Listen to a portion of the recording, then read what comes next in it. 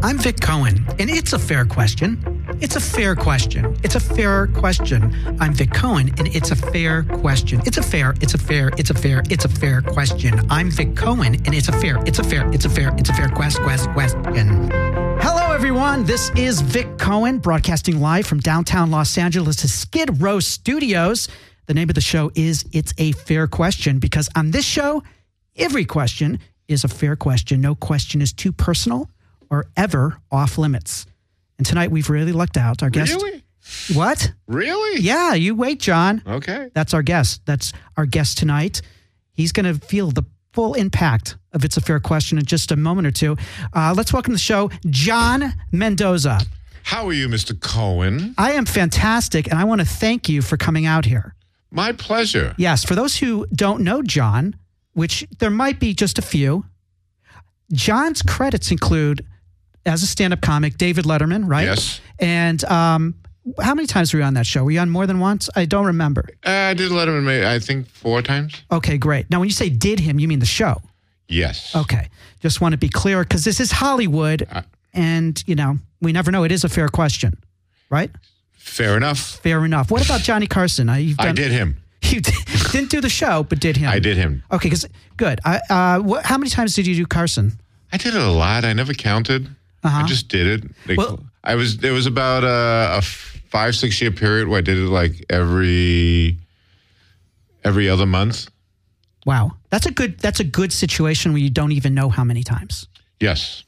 Well, let me ask you this. Yes. Have you made love? Is the number of women you've made love to greater than the number of appearances? You really?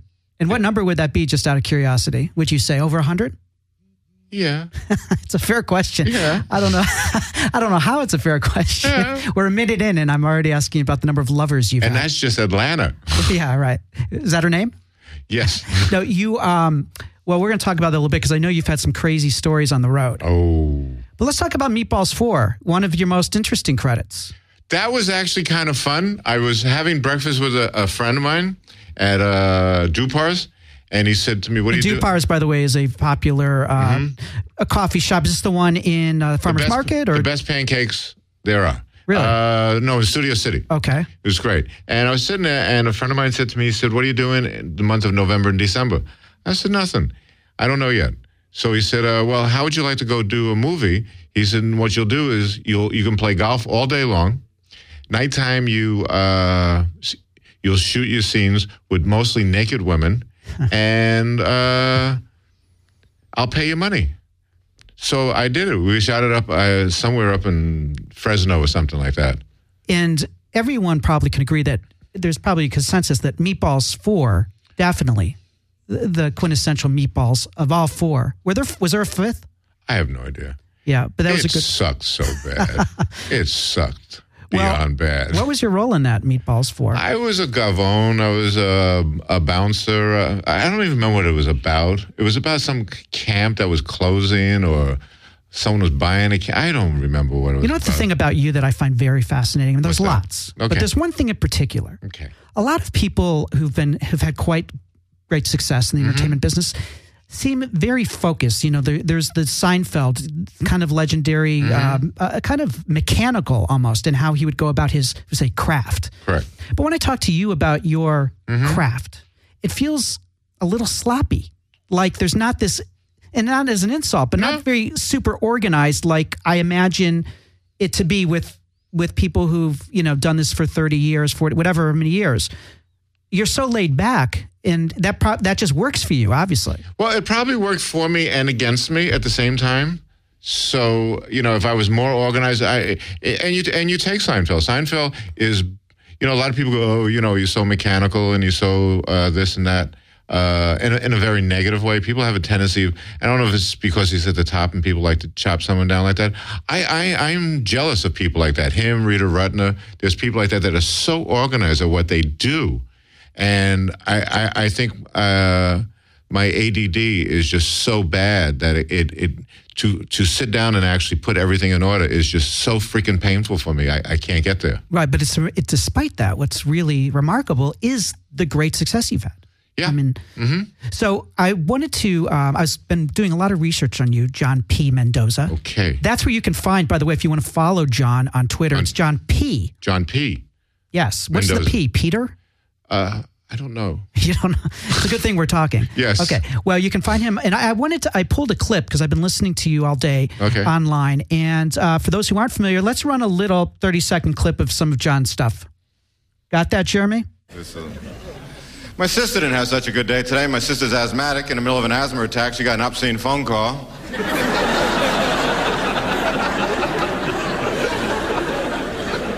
Guy said, did I call you or did you call me?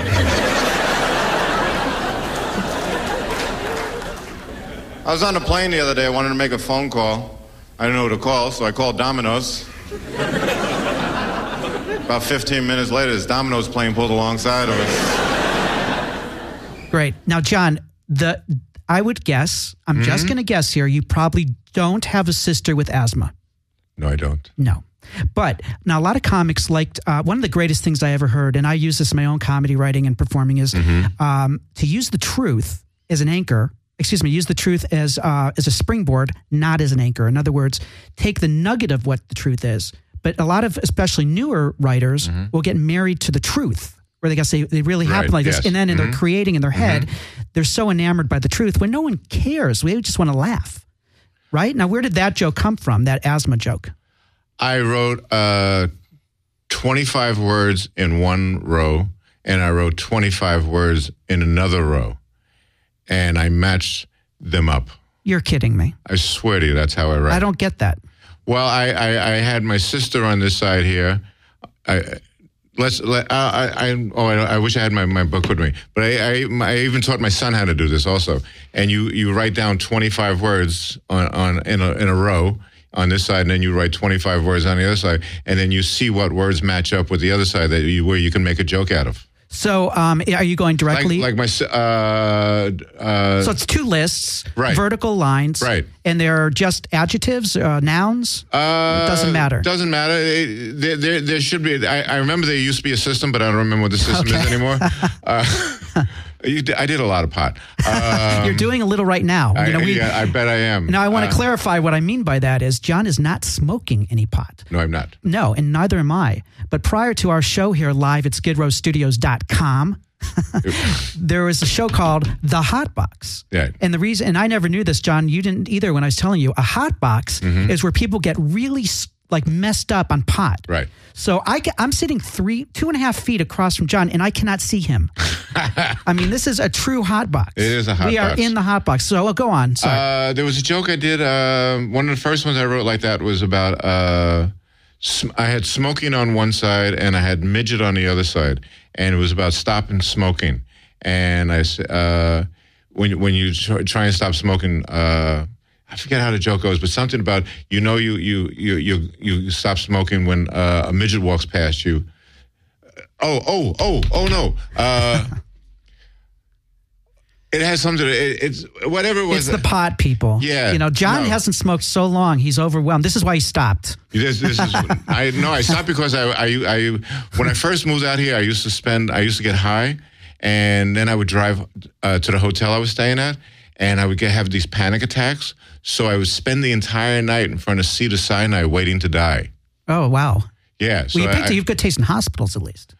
Well, it was the closest one around. What do you mean you just stood outside? Why didn't you just go right into the emergency room? Some nights I did. Depending on how high I was. Some nights I would go into the emergency room. Other nights I would just sit out in front of the emergency room if I wasn't too high. And I would sit there all night long. I was doing a pilot for this guy, James Comack. And I was way over my head. I didn't know what I was doing. I had no idea what I was doing. And the anxiety attacks would get so large that I would just go there and I would hang out in front of and then when the sun would come up and drugs would wear off, then I'd go back to my hotel, take a shower, go to work. Wow. Now, what year was that? 84, maybe.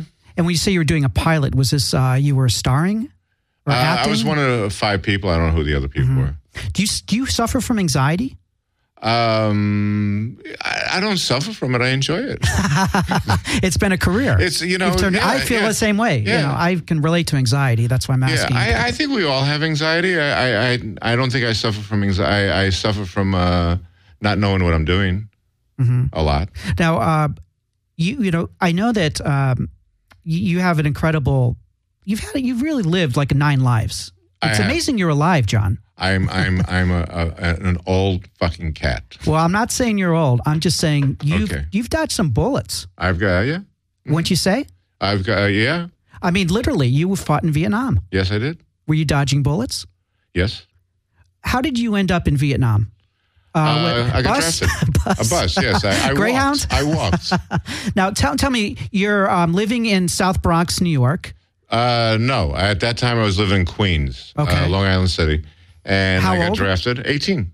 I got drafted, and I went in the Army, and then I went to, I don't know where I went. I went to Georgia, and then next thing I know, I was in Vietnam, and then after that, I went to Korea, and I spent about 1.5 years in Korea smoking opium, and then I left and went back to New York. Now, just to be clear, the government didn't send you out there to smoke opium, correct? That was just part of what happened. No, I was a special rescue dog.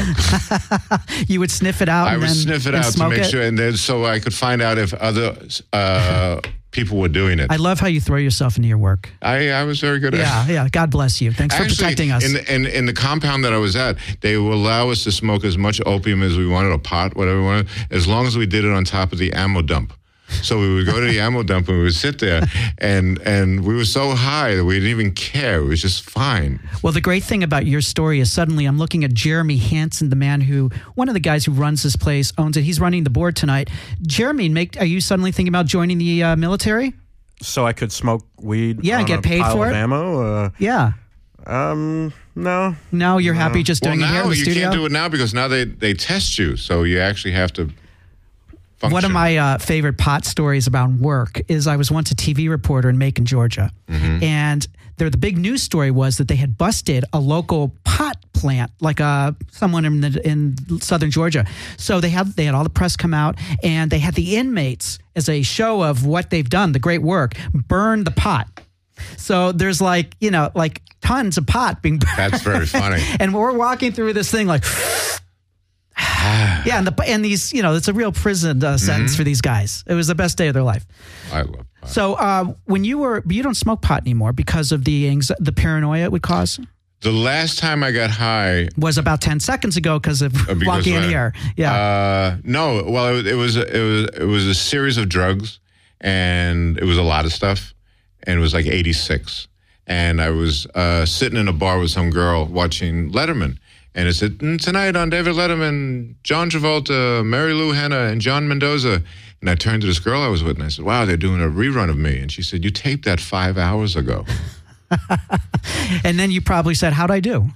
I watched it. I did okay. And you're like, that guy's funny. Yeah. I like him. And then I went to rehab the next day, and that was the end of it. Did you really? Yeah. Mm-hmm. Hey, if you'd like to join us, our phone number here at skidrowstudios.com. Again, we are live downtown Los Angeles, talking with John Mendoza. If you haven't heard John, he's all over the internet. He also works a lot with Howie Mandel, a mutual friend of ours, and he travels around the country with Howie. You can always catch John at a concert. Good chance if Howie's performing, John's right there with him. Where will we be? We'll be in Hollywood in Florida at the Hard Rock on this January 28th. Okay, There you go. John Mendoza at the Hard Rock, January 28th, did you say? Hollywood, Florida. Okay, great. With Howie. Very good. Now, I know, like I said, if you wanted to check Howie out online, his concert dates, generally if they're big arenas or casinos, there's an excellent chance you're going to get the treat of seeing John. Again, the number here is 800-893-9562. That's 800-893-9562. And we're talking with John Mendoza. I don't want to belabor this, but I am very fascinated with the Vietnam thing. How long were you in Vietnam? A few months. And why such a short tour? It got hairy, and I got hit, and I left. And while I was in the hospital, I didn't get hit bad. It was just like some fragments. And while I was there, the guys told me that if you act really, really crazy, you can get out of here, and they'll send you to either back to the States or to like Korea. So I did exactly what this guy told me to do. And when the doctors came and checked me out, they said, you go that direction. And I went that direction. I wound up in Korea. So And that doesn't work for everyone. You have to be in the military. Like if someone listening were that crazy, they wouldn't be sent to They Korea. would not be sent to Korea. Yeah. You would not be able to go and have a kimchi sandwich over in Was that her name? kimchi. That was kimchi. Actually, It's I have- horrible food. I'm curious about something else. Go ahead. What I understand in the military is that when you guys are off, the sex is crazy. You're getting like local prostitutes, and it's just everything gets nuts. Like the guys are they're just horny, and things go crazy because some of them are afraid they're never going to live anyways. Correct. And when I was in Korea, it was like 33 cents on a dollar. So you would get everything and anything. It was insane. I lived in Sin City, literally in Sin City. You would walk out the door and whatever you wanted was there.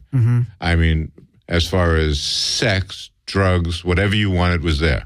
But Korea was a bit of a vacation for you, right? There wasn't much happening. Oh, there was nothing happening. It was I was in charge of a laundry warehouse. I didn't do anything. There were like 50. It was a quartermaster outfit, and the Koreans that worked for the government, they did all the work, and we just made sure that. I'm not sure what we made sure of, but we were there, and they did all the work. How did your one other thing I'm curious about in Vietnam? Were you actually shooting people? I mean, literally in combat. Yeah. Enough to get hurt, obviously. Yeah. That's obvious. Yeah. Okay. Yeah. Is that hard to talk about?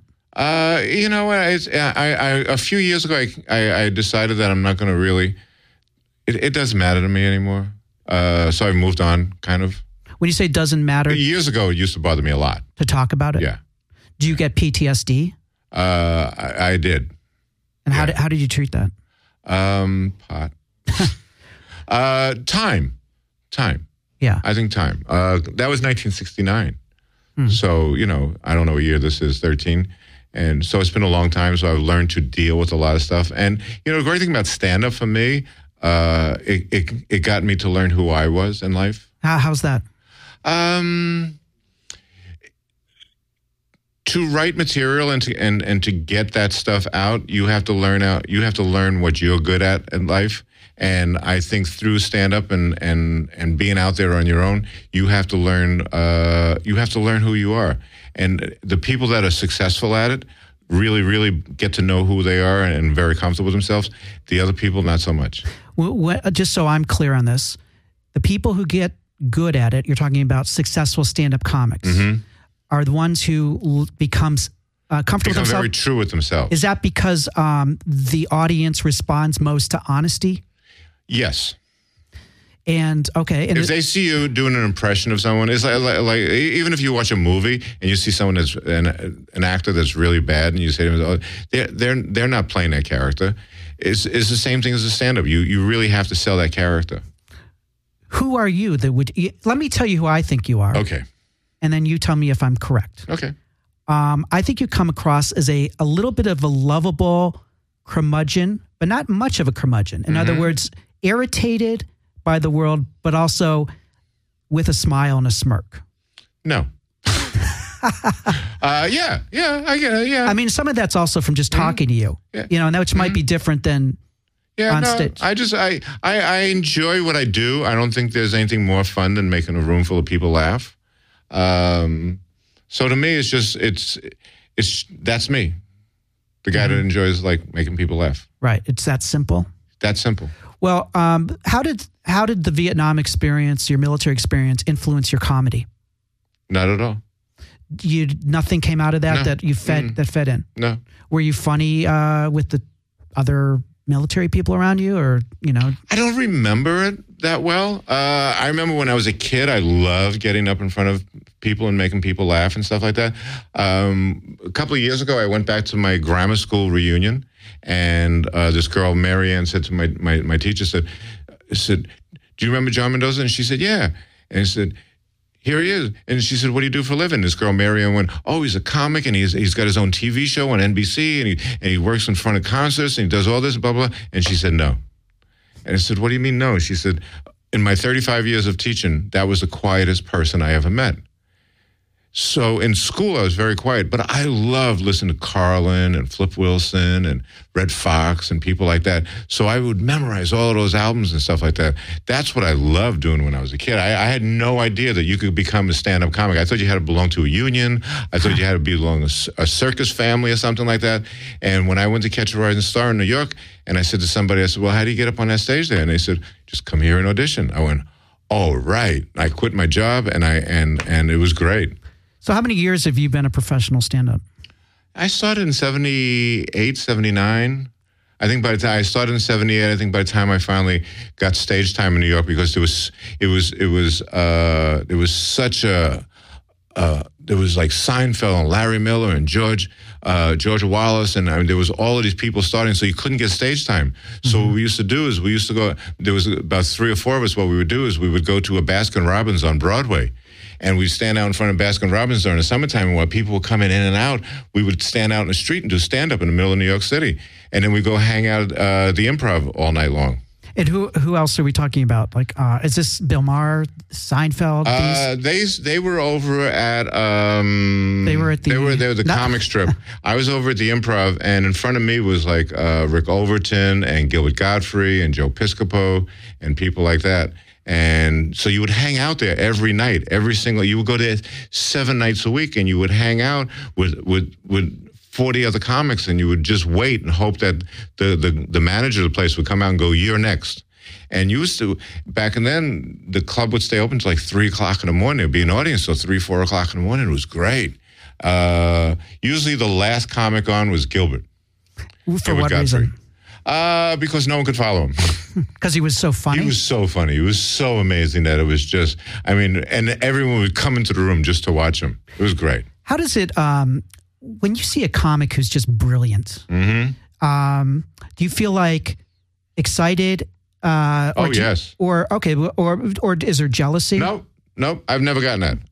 Fortunately for me, I know people that do get that. No, there's a comic named Bob Shaw, and Bob Shaw used to do bits that you would just sit there, and the only jealous part was, oh God, I wish I wrote that. Oh man, or I wish I was that funny. You know, Gilbert, you would see, there is no one that does impressions, no one tells a joke better than Gilbert Gottfried. Just the best. And you would sit there and just sit in the back of the room. And I enjoyed comedy. So for me, it was always fun watching different things. It was like when Eddie Murphy came in. Eddie didn't really have a whole lot of material and stuff like that. So he did Cosby albums and Pryor albums and stuff like that. And he would just do that. And you would just sit in the back of the room and just watch this guy work. It was great. There was a comedy team called Mac and Jamie. And they would blow the room apart every single night. So it was fun watching that stuff. Well, what about, we talk about Mac and Jamie. Okay, I've not heard of them. In your mind, were they successful comics? Yeah, they were very successful for a long time.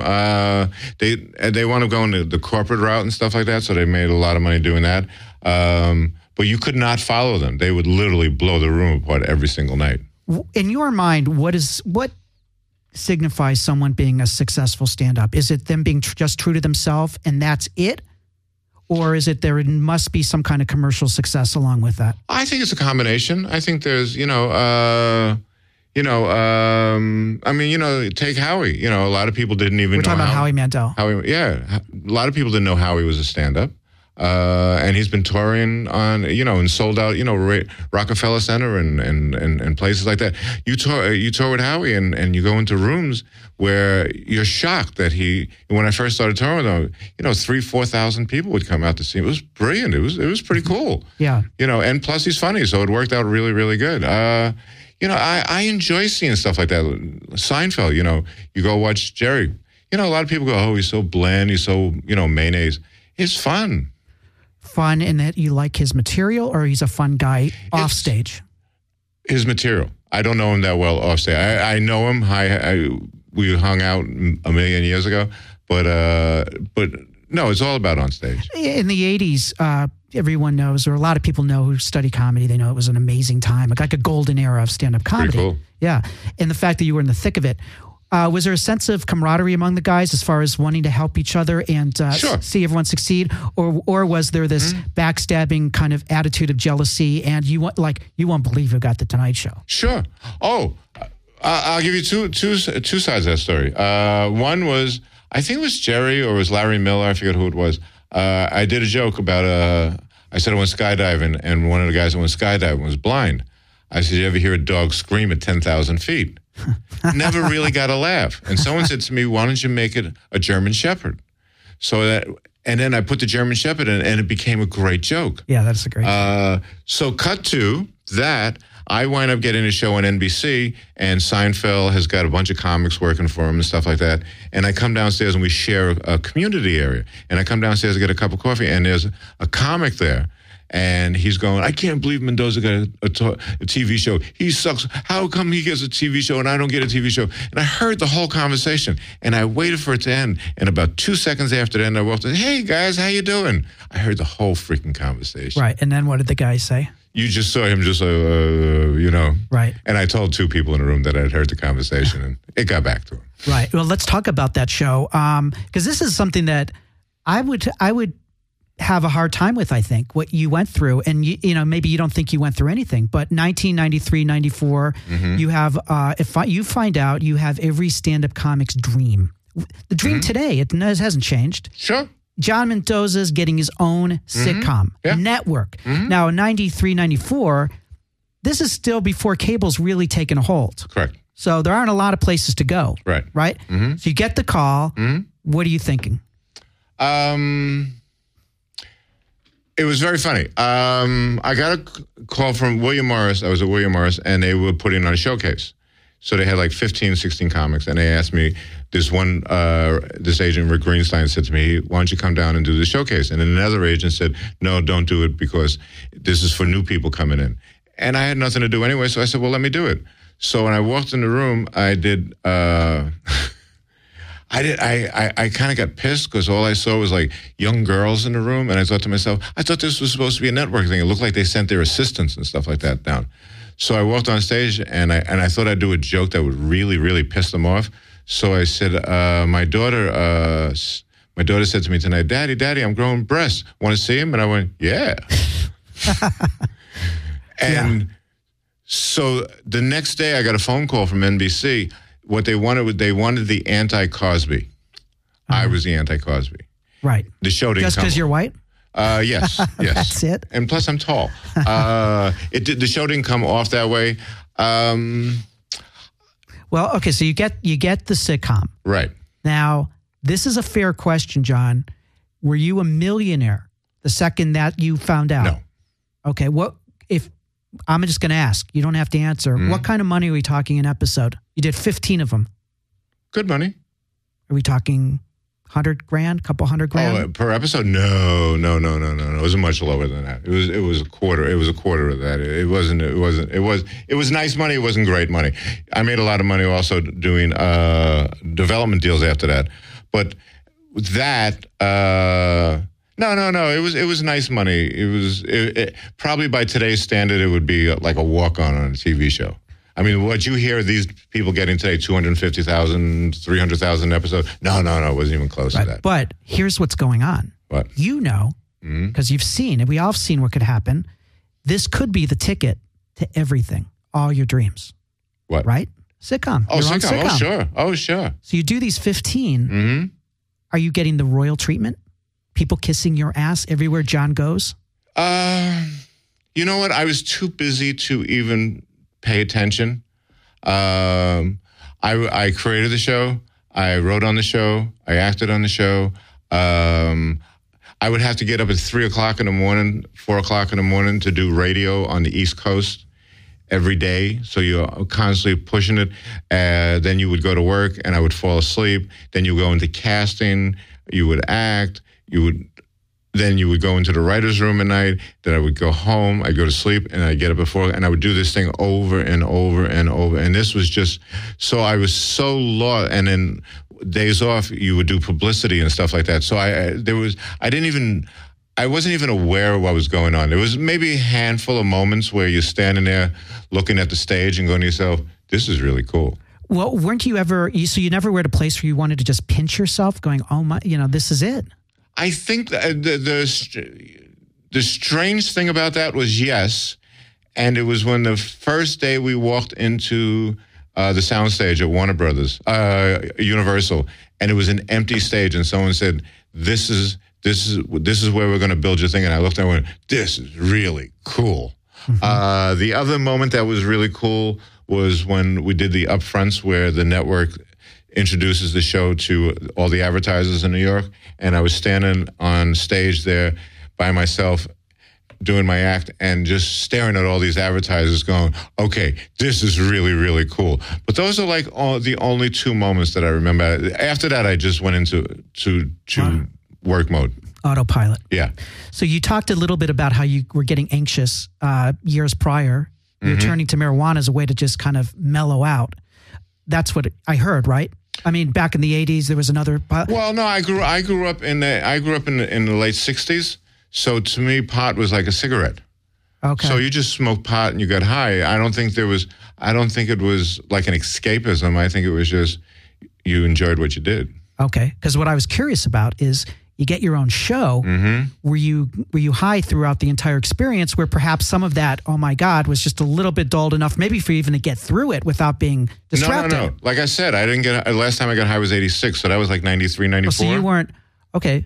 I got it. So you weren't even involved with pot? No. I would after a show or something like that, I would have a few drinks or something like that, but that was about it. So you do this show, you do 15 episodes. Right.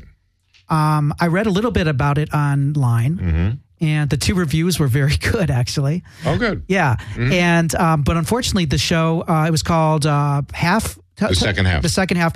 The show's not available to be purchased. Mm-hmm.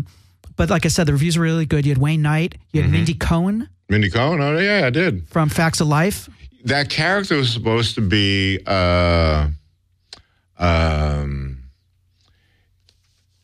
it was just, I forget what, I remember it was supposed to be something weird, and they couldn't find what they were looking for. And I remember going into the auditions, and Mindy Cohn came in the room, and she blew the room apart. I mean, she just killed. And so she leaves the room, and one of the producers went, "It's too bad we can't use her." And I said, "What do you mean you can't use her?" They said, "Because she's famous."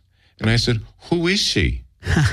You know, as a stand-up, you worked in clubs all the time. I didn't even watch TV. Actually, when I got the TV show, I didn't know how to write a sitcom. So I wound up having to watch sitcoms to learn how to see what sitcoms were like. Right. So I had no idea who Mindy Cohn was, and she was great. One of the nicest, and can drink a sailor under the table. Mindy Cohn, if you don't know who she is, she was in Facts of Life, and she was the heavier girl. Right. And she's funny. Really? Funny. She still acts. She's still very busy. Yeah, actually. Okay. Yeah. So this is the part where I think it would be really devastating. The news that the network is not picking up the show. Well, I went to, I get the call that it's not being picked up. And it's like a Tuesday I get the phone call. And on Tuesday night, my wife and I go up to San Francisco, up to Pebble Beach with her family. And we go up there for a couple of days, and I play golf, I hang out, I have a great time, blah, blah. It's really nice. Nothing said. So I get canceled just before Thanksgiving. And so then we come back, and I'm getting the car from Burbank Airport. I'm in the car like 2 minutes, and I get a phone call from Castle Rock, who was a production company. And Glenn Padnick says to me, he says, "Hey, John," he said, "NBC, your ratings were so high last week that NBC decided to pick you up for 5 more shows." I said, "Oh, cool." So he said, "I'll meet you over Universal this afternoon." So I go, "Okay, hang up." And my wife says to me, "You were canceled?" And I said, "Yeah." She said, "Why didn't you tell me?" I said, "What? If I would have told you, it would have bummed everybody out." So, you know, I decided not to, and I left it alone. So we wound up doing the other shows and stuff like that. Wait, I'm a little confused. Maybe I totally misheard you. You get a call that you've been picked up for 5 more? Yeah. Of this sitcom? Of this sitcom. And you'd already been canceled? Already been canceled. So... Well, not legally canceled, but told that they're not going to pick up the back. So it turns out it really wasn't canceled. It wasn't canceled, but then what happens is, so we shoot 5 more, whatever, 4, 5, 6, whatever it was, I don't remember. So we shoot those, and then when it comes time to pick up the new season, my show doesn't get picked up. Fortunately for me, as soon as it was over, I went out and started doing stand-up again. So I was so busy doing it, and I was kind of relieved that I wasn't. I mean, I would have loved to done more. I would have, be honest with you, yeah, I would have loved to done more. But I was so exhausted. It was grueling, right? Well, fighting with the other producers and stuff like that, because I wanted one show and they wanted another show. So there was always that constant battle with, And it's your persona. It was my persona. And you're the one who sold it. Right. But And they they're were the telling you. showrunners, and the showrunners they came from Murphy Brown, and they wanted this sort of like Murphy Brown type show. And see, I wanted a show about a divorced dad that happened to be a sports writer. They wanted a show about a sports writer that happened to be a divorced dad. So we fought over and over about Well, that. the review that I read, or a couple of them, was what they loved about it is you didn't even need to be a sports person to love the show. Right. It wasn't supposed to be about sports. It was Right. that was supposed to be the secondary part of it. So you look at Seinfeld's success, he's like basically a billionaire. He is a billionaire. Okay. And you look at some others, Paul Reiser, around that time, I think Mad Yeah. About You was around. Sure. Is there envy? What are your feelings? Sure. Oh, sure. But not jealousy. I mean, I think everybody wants to get to the top, and you hope that you get to that point. And when it doesn't happen, I mean, I did about 4 more pilots after that. They Your didn't own work show, out. 4 more pilots of your own show. They never made it. They didn't get picked up, right? They didn't get picked up. Okay, Right. because generally what happens, for those of you who don't know, the network will order, first they look at scripts, then after you get past that point, then they will order pilots to actually be shot, Right. and then they decide after they see it. It's If they wanna prove it. an amazing process watching how you go from, yes, here's a TV show to now you got to get a production company to like you. Now you got to get a script order. Now you got to get a writer. Now you got to get a script order. And the whole keeps getting smaller and smaller till it's. Why am I turned on right now? But you know what? It's interesting to me also. You have a great attitude about it. Well, it happened, and there's nothing you can do about it. I think when it happened, I was pissed, and I was upset by it, and was like, walking around angry. But then I always knew that I was funny enough to get something else, and things kept coming along and stuff like that, and then they stopped. A lot of your jokes, they're really well crafted. They're tight. Thank you. And they're very relatable. Mm-hmm. Now, that's great, but there's also a danger a bit with that kind of joke writing, because while you bring your persona to it, they're easy to be lifted. Right? Did you ever Sure. get concerned? In other words, if I were to write about being neurotic and Jewish, yeah, okay, that's very specific to me or my particular an old girlfriend. Did it ever concern you? The idea that your jokes could be. No, I remember Larry David one time. Someone did a joke of his, and he went. Someone said to him, "Aren't you upset?" And he said, "No, I'll just keep writing. I'll write faster than they can remember." And it was the same thing. No, I never thought about it. You would see someone do your joke, and you would, go, "Oh, fuck you," But it wasn't. No, you just kept going. You ever confront a comic about it? Ever get into almost fisticuffs, as they say? I got into a fisticuffs with a guy one time because I did a joke on stage. I had twice, actually, that I remember. And I did a joke one time about 7-Eleven. I forget what the joke. I remember it was a 7-Eleven joke, and this comic came out and wanted to fight me about it. Hey, I do a joke about 7-Eleven. It's a 7-Eleven joke, stupid. Everyone does a 7-Eleven joke. But there was another guy. I had just stopped smoking, and I had been like on my 3rd day of not having a cigarette, and this comic came out to me. He said, "Hey, John, you did one of my jokes." And I said, "No, I didn't do one of your jokes." And he said, "You did one of my jokes." And I said, I don't even know your act. I don't even know you. Yeah, no, I knew him. And I said, "I don't even know your act." And he said to me, "You did my joke." And I said, "What's the joke?" And he said to me, "You mentioned the word phone in your act." No, I really? swear to you. And I said, what are you talking about? He says, you were talking about a phone call. And I said, "Go away from me." He said, "No, you got to promise me not to do it." And this was in front of the Improv in New York. I threw him across the car onto 44th Street. I just threw him across the car. I just physically picked him up and threw him across the car.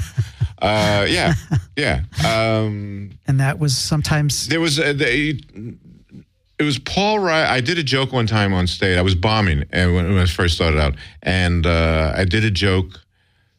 I did an old joke, and 2 comics came up to me when it was over. They were A acts, and I was a a D act at that point. And they came up to me and they said, "Hey, that's our old joke." And I went, "Are we going to argue about jokes that have been in the ether for 100 years? That's our joke." And I went, at that moment, I realized, you know what? I'm not going to fight with anyone. Right. Now, you said you bombed. Do you think that's a rite of passage? I think it's a rite of passage for any comic to take risks. And sometimes risking will be certain jokes don't work. I think just certain nights don't work. I think you just meet a room that just doesn't. I was on a cruise recently, and RSVP cruise? No. Business or pleasure? Yeah, I bombed. It was horrible. I had not bombed that bad in many, many years. But it happens. Right, and what do you attribute it to? There's the air in the room, and sometimes you can't figure it out, right? They were really, really old. It was really hot. It was humid, and they did not buy John Mendoza that day. And what does that do to your ego? Oh, you're stuck on a cruise with these people. It's, you're walking and you can hear as you're walking by, "That's the comic." Dead man walking. Fun. It's not fun at all. We were talking. I want to play. Do we have that other clip, Jeremy? Here's a little more John Mendoza for you. A little 30-second clip. There, go for it, Jeremy. I bought a new car this year. I bought a Porsche 911. Found out why they call it 911 2 months later after dialing 911. Oh, I like that joke. Stole my car. $7,000 a year for car insurance. They send me a Ford Escort as a loaner. Here's a quality automobile. The airbag has a twist tie on it.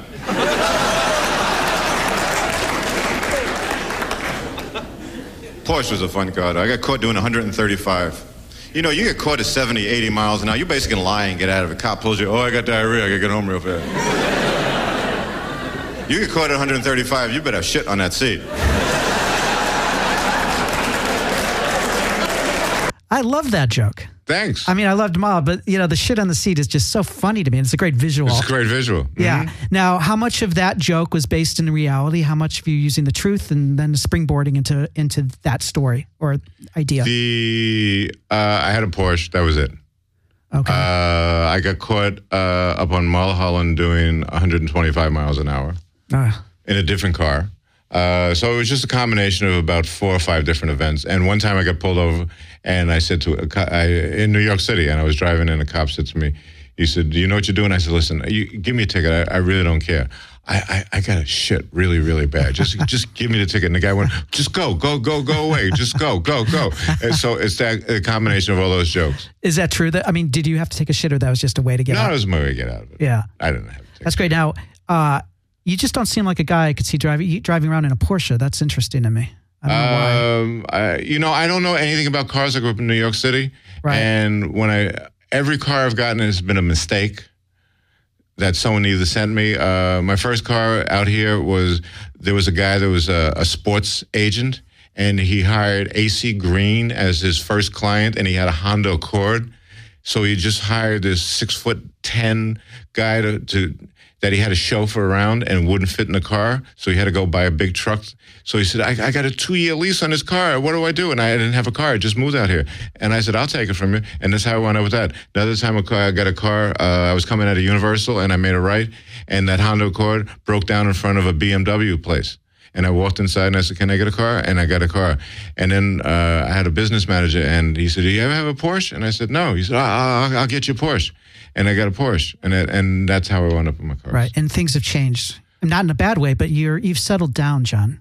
Well, you know what? Prius. When back in the 70s, when there was gas lines, I don't know if you remember gas lines at all. Yeah, vaguely. Vaguely, yeah. Okay, so there was these gas lines, and I remember sitting there thinking to myself, if they ever come out with a car that doesn't burn gas really hard, I'm going to buy that car. And when the Prius came out, I saw this car, and I waited, and finally it was nice enough, so I bought one. Getting back to you are a comic, obviously, and some comics are hyphenates. They're writer, producer. I feel I'm a bit of a hyphenate, and some comics, though, that's all they want to do, and that's also all they can do. Like, I know comics who'll be like, "I couldn't do any other job." Right. Do you feel like you're that kind of comic? No, I mean, I've written on TV shows before. I've done that before. Obviously, I've acted on TV shows. I'm not a great actor. I'm not really that good at it. I love doing television in the sense where I love going in front of a live audience and getting that response. It's great. Stand-up I've always loved stand-up. It's just so much fun to stand on a stage and just sort of like stand there and know that you can control, 1,000, 2,000, 3,000 people. I just love it. Mm-hmm. Now, with your stand-up, a lot of comics will practice, sets repeatedly. You have a different way of doing it, don't you? I mean, you'll try jokes on the spot. Oh yeah. That's the fun part about it. It's working without a net. That's the beauty of it. I love that too, in the sense I like playing with the audience, right. And that's really also working without a net. Yeah. But with network TV, they generally want to know your set ahead of time, at least today. They always have. One time I did a Tonight Show spot, and I said to my agent, the first 3 jokes don't work. And he said, what do you mean they don't work? I said, I tried them. They don't work. And he said, why are you doing them? I said, I want to see if I can dig myself out of a hole. And unfortunately, the first joke didn't work. The second joke did. The third joke did. And next thing I knew, I was in a rhythm, and I was. For most people, they would be scared to death to do that. I had done enough by then, so it was kind of cool. The only time I really, really got frightened was like the last week that Carson was on. I was one of the last 5 comics that Carson had, and that was frightening. Because Johnny was like your grandfather that you wanted to please, and you wanted to make sure that the last thing that he saw from you was really, really good. So that's what I did. When you look at the arc of your career, you're working. Mm-hmm. You're out there doing it. Mm-hmm. Where do you see? Are you as you look back? Are you proud? And do you feel like I'm a success? I've achieved what I went for. And also, where do you see yourself going? Well, that's a cool question. If it all ended today, it was a great run. I have no idea. No idea about the future? The future. Is that how it's always been? No, there was more of a game plan, but I think as you get older and the frustration sets in and you've got to battle being older in a very young market, I think it's not give up, but you don't work as hard at it as you once did. But wouldn't that be a reason to work harder? Perhaps for one, yes. Yeah, right. Okay. But it sounds to me though that your drive has always been the same. No. I had markers, and I there was a point where I wanted to be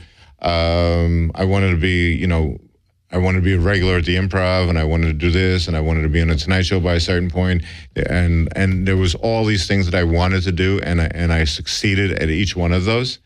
There was always markers in front of it. And you're saying you have no markers in the future. I would love to get back on TV again, but I don't know how to get up. I don't know how to turn that switch on again, as diligent as I did once before. Well, also before there was a system. There was. And the system was you audition, like you do showcases, right? At a comedy club, and there's casting people there, right. And Mm-hmm. there's festivals you can go to, and things Mm-hmm. can happen very fast. Yeah, very, very, very fast. Now, I wanted to talk a little bit about the addiction part of your life to some degree. I know we talked a little bit about the pot. Mm-hmm. How has addiction played a role in your life? I know, because one way I got to keep talking. I don't remember. I mean, is it that old and long ago? Yeah. I mean, 86 was the last time I really got high. I drank, but I never. When I was younger, I drank excessively. The reason I'm curious is, addiction and often unhappiness and depression seem to be a thread with a lot of comics. Not everyone, right? But you were before 86. You were doing hard stuff. Sure, I was a heroin addict. Shooting it? Yeah. On the streets? I mean, yeah. I the last time I shot up heroin, I was in a somebody's house in an apartment in the South Bronx, and it was painted. It was a blizzard outside, and I'm naked walking along the streets there, and a cop car pulls me over and puts me into a car, and I'm going into the emergency room at the hospital. And as I'm going in, I have a moment of clarity, and I look up and I see a sign that says Morrisania Emergency Room. And I thought to myself, I'm not dying in the hospital I was born in. And that was the end of my heroin periods. And then I went to drugs and alcohol, various drugs and alcohol from that point on. But yeah, when I was younger, it was, it was getting high was it. Well, a lot of times, I don't know, your psychology, but there's a lot of pain that's being averted. Sure. Where was the pain? What was that about? I don't know. I just think not knowing where you were going to go in life. I think I was uneducated. I had no idea where I was going to go in life. But stumbling on going to a comedy club one time and finding this was a very, very lucky thing for me in life. And I think that happens to people in life. They turn a corner and all of a sudden, they see a guitar sitting on a thing, then they learn how to play guitar, or they walk into a comedy club, or they find magic, or they find a computer and they become really good at that. And so I think you get lucky in life, and then you just have to hope that not only do you get lucky, that you get luckier and luckier and luckier as time goes on. Do you think then... That's why I don't do drugs or anything like that anymore. Well, what's interesting is when you stopped, it sounds like that's when your career really soared. Yes, sure. And it's probably no coincidence. Probably not.